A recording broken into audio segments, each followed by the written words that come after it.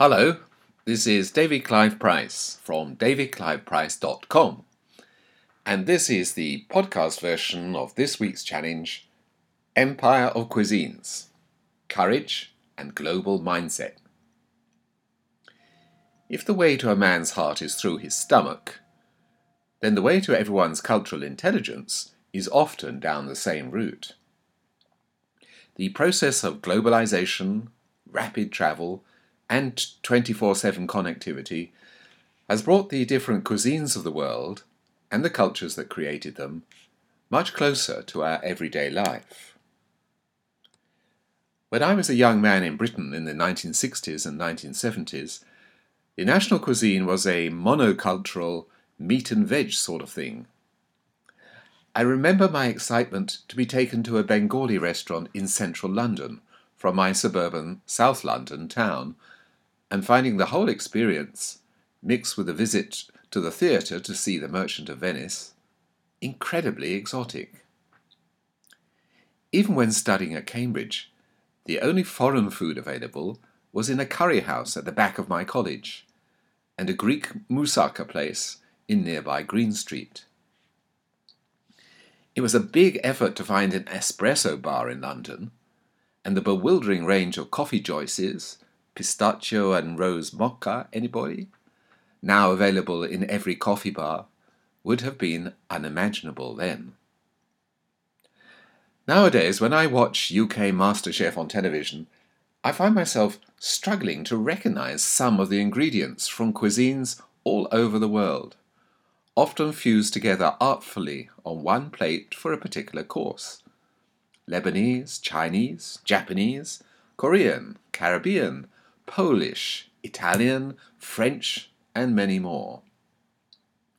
The confidence with which the competing amateur chefs handle Japanese fish roe, or Indian sambal, or Malaysian coconut and lime leaves makes my eyes, and especially my mouth, water. No longer do you have to take yourself to Paris for fine dining. The cuisines of the world are available in cities from Singapore and Tokyo to London, from Buenos Aires to New York and Los Angeles. And it's not only fine dining.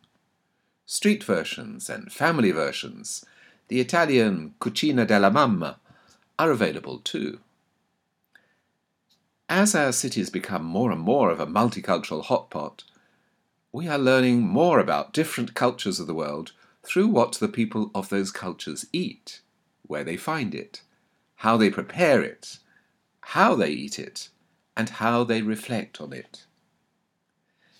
If we are what we eat, it's pretty clear we are becoming ever more multicultural. This has big implications for developing our cultural intelligence. Whether to work more successfully in global teams, develop closer relationships with local partners and customers, align corporate cultures following mergers, or simply perform better in the new global economy in which we all inevitably operate. Indeed, the first benefit for our cultural intelligence is that when we try out a new cuisine, or new dishes within that cuisine, we are in effect flexing a cultural muscle of the mind. We are asking ourselves to step over into some other taste region, maybe unseasonably spicy, maybe cooked in a strange wine or paste, maybe featuring meats or fish or vegetables that we have never tried before. The point is that we are experimenting, taking a bold leap of faith. Can you tolerate a red Thai curry? And some part of us is probably also wondering how the inhabitants of this country, Slovenia, the Maldives, Peru, came up with this dish. That's because cuisine is in many ways culture. A couple of decades ago, I published a book on Korean cuisine together with the chefs of the Schiller Hotel in Seoul. They provided the recipes, the public relations department provided the fantastic photos of each dish, and I provided the essays on South Korea's different regions. how the dish is developed, and their historical and cultural background. What do you think when you hear the words Korean food? You probably go straight to the stereotype: meat barbecue. Koreans eat a lot of meat, so their main dish is spicy grilled beef, right? Wrong. It's true that the Koreans are descended from Mongol horsemen who hunted animals on the steppes of Russia and in China. The Mongols sliced up their prey on concave metal shields, which they held over open wood fires. And so to this day, Koreans eat barbecued meat. But that is by no means all that they eat. Much of their cuisine is vegetarian, consisting of fermented spicy cabbage called kimchi, and an array of small dishes containing huge varieties of mountain roots, grasses, herbs, and spices. These dishes emerged as the staple of Korean cuisine when Chinese Confucian beliefs took over from Buddhism as the main influence on the royal court. The king banished the Buddhist monks to their mountain monasteries, and there they lived on a vegetarian diet of grasses, vegetables, and roots gathered in the nearby vicinity. So if you really want to enjoy Korean cuisine, it pays to find out a little more about Korean culture.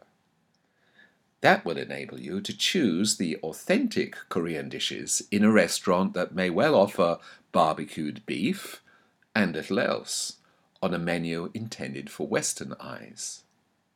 However, if you look around, you will see local Koreans being served numerous side dishes of vegetables, roots, and kimchi.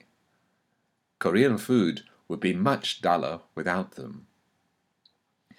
The same is true of every cuisine in the world.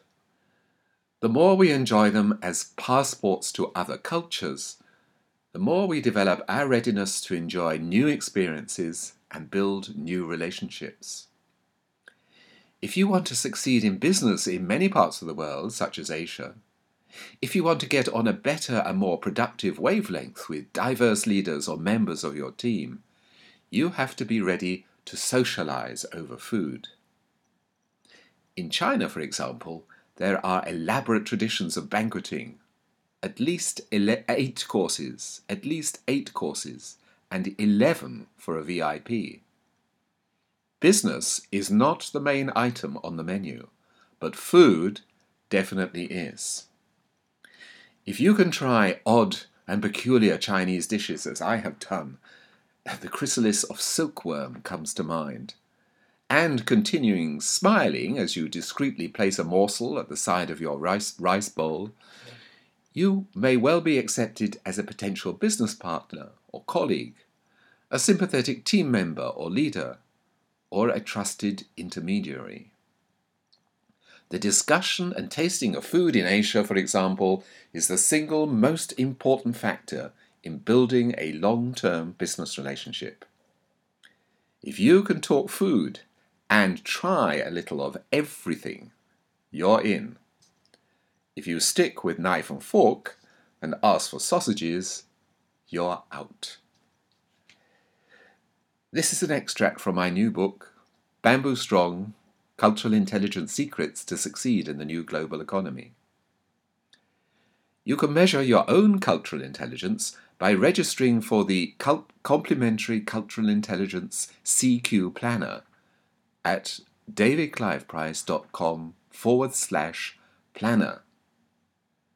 You can also reach out to me on social media and read about my Bamboo Strong strategies and discoveries in the Bamboo Strong book and at davidcliveprice.com.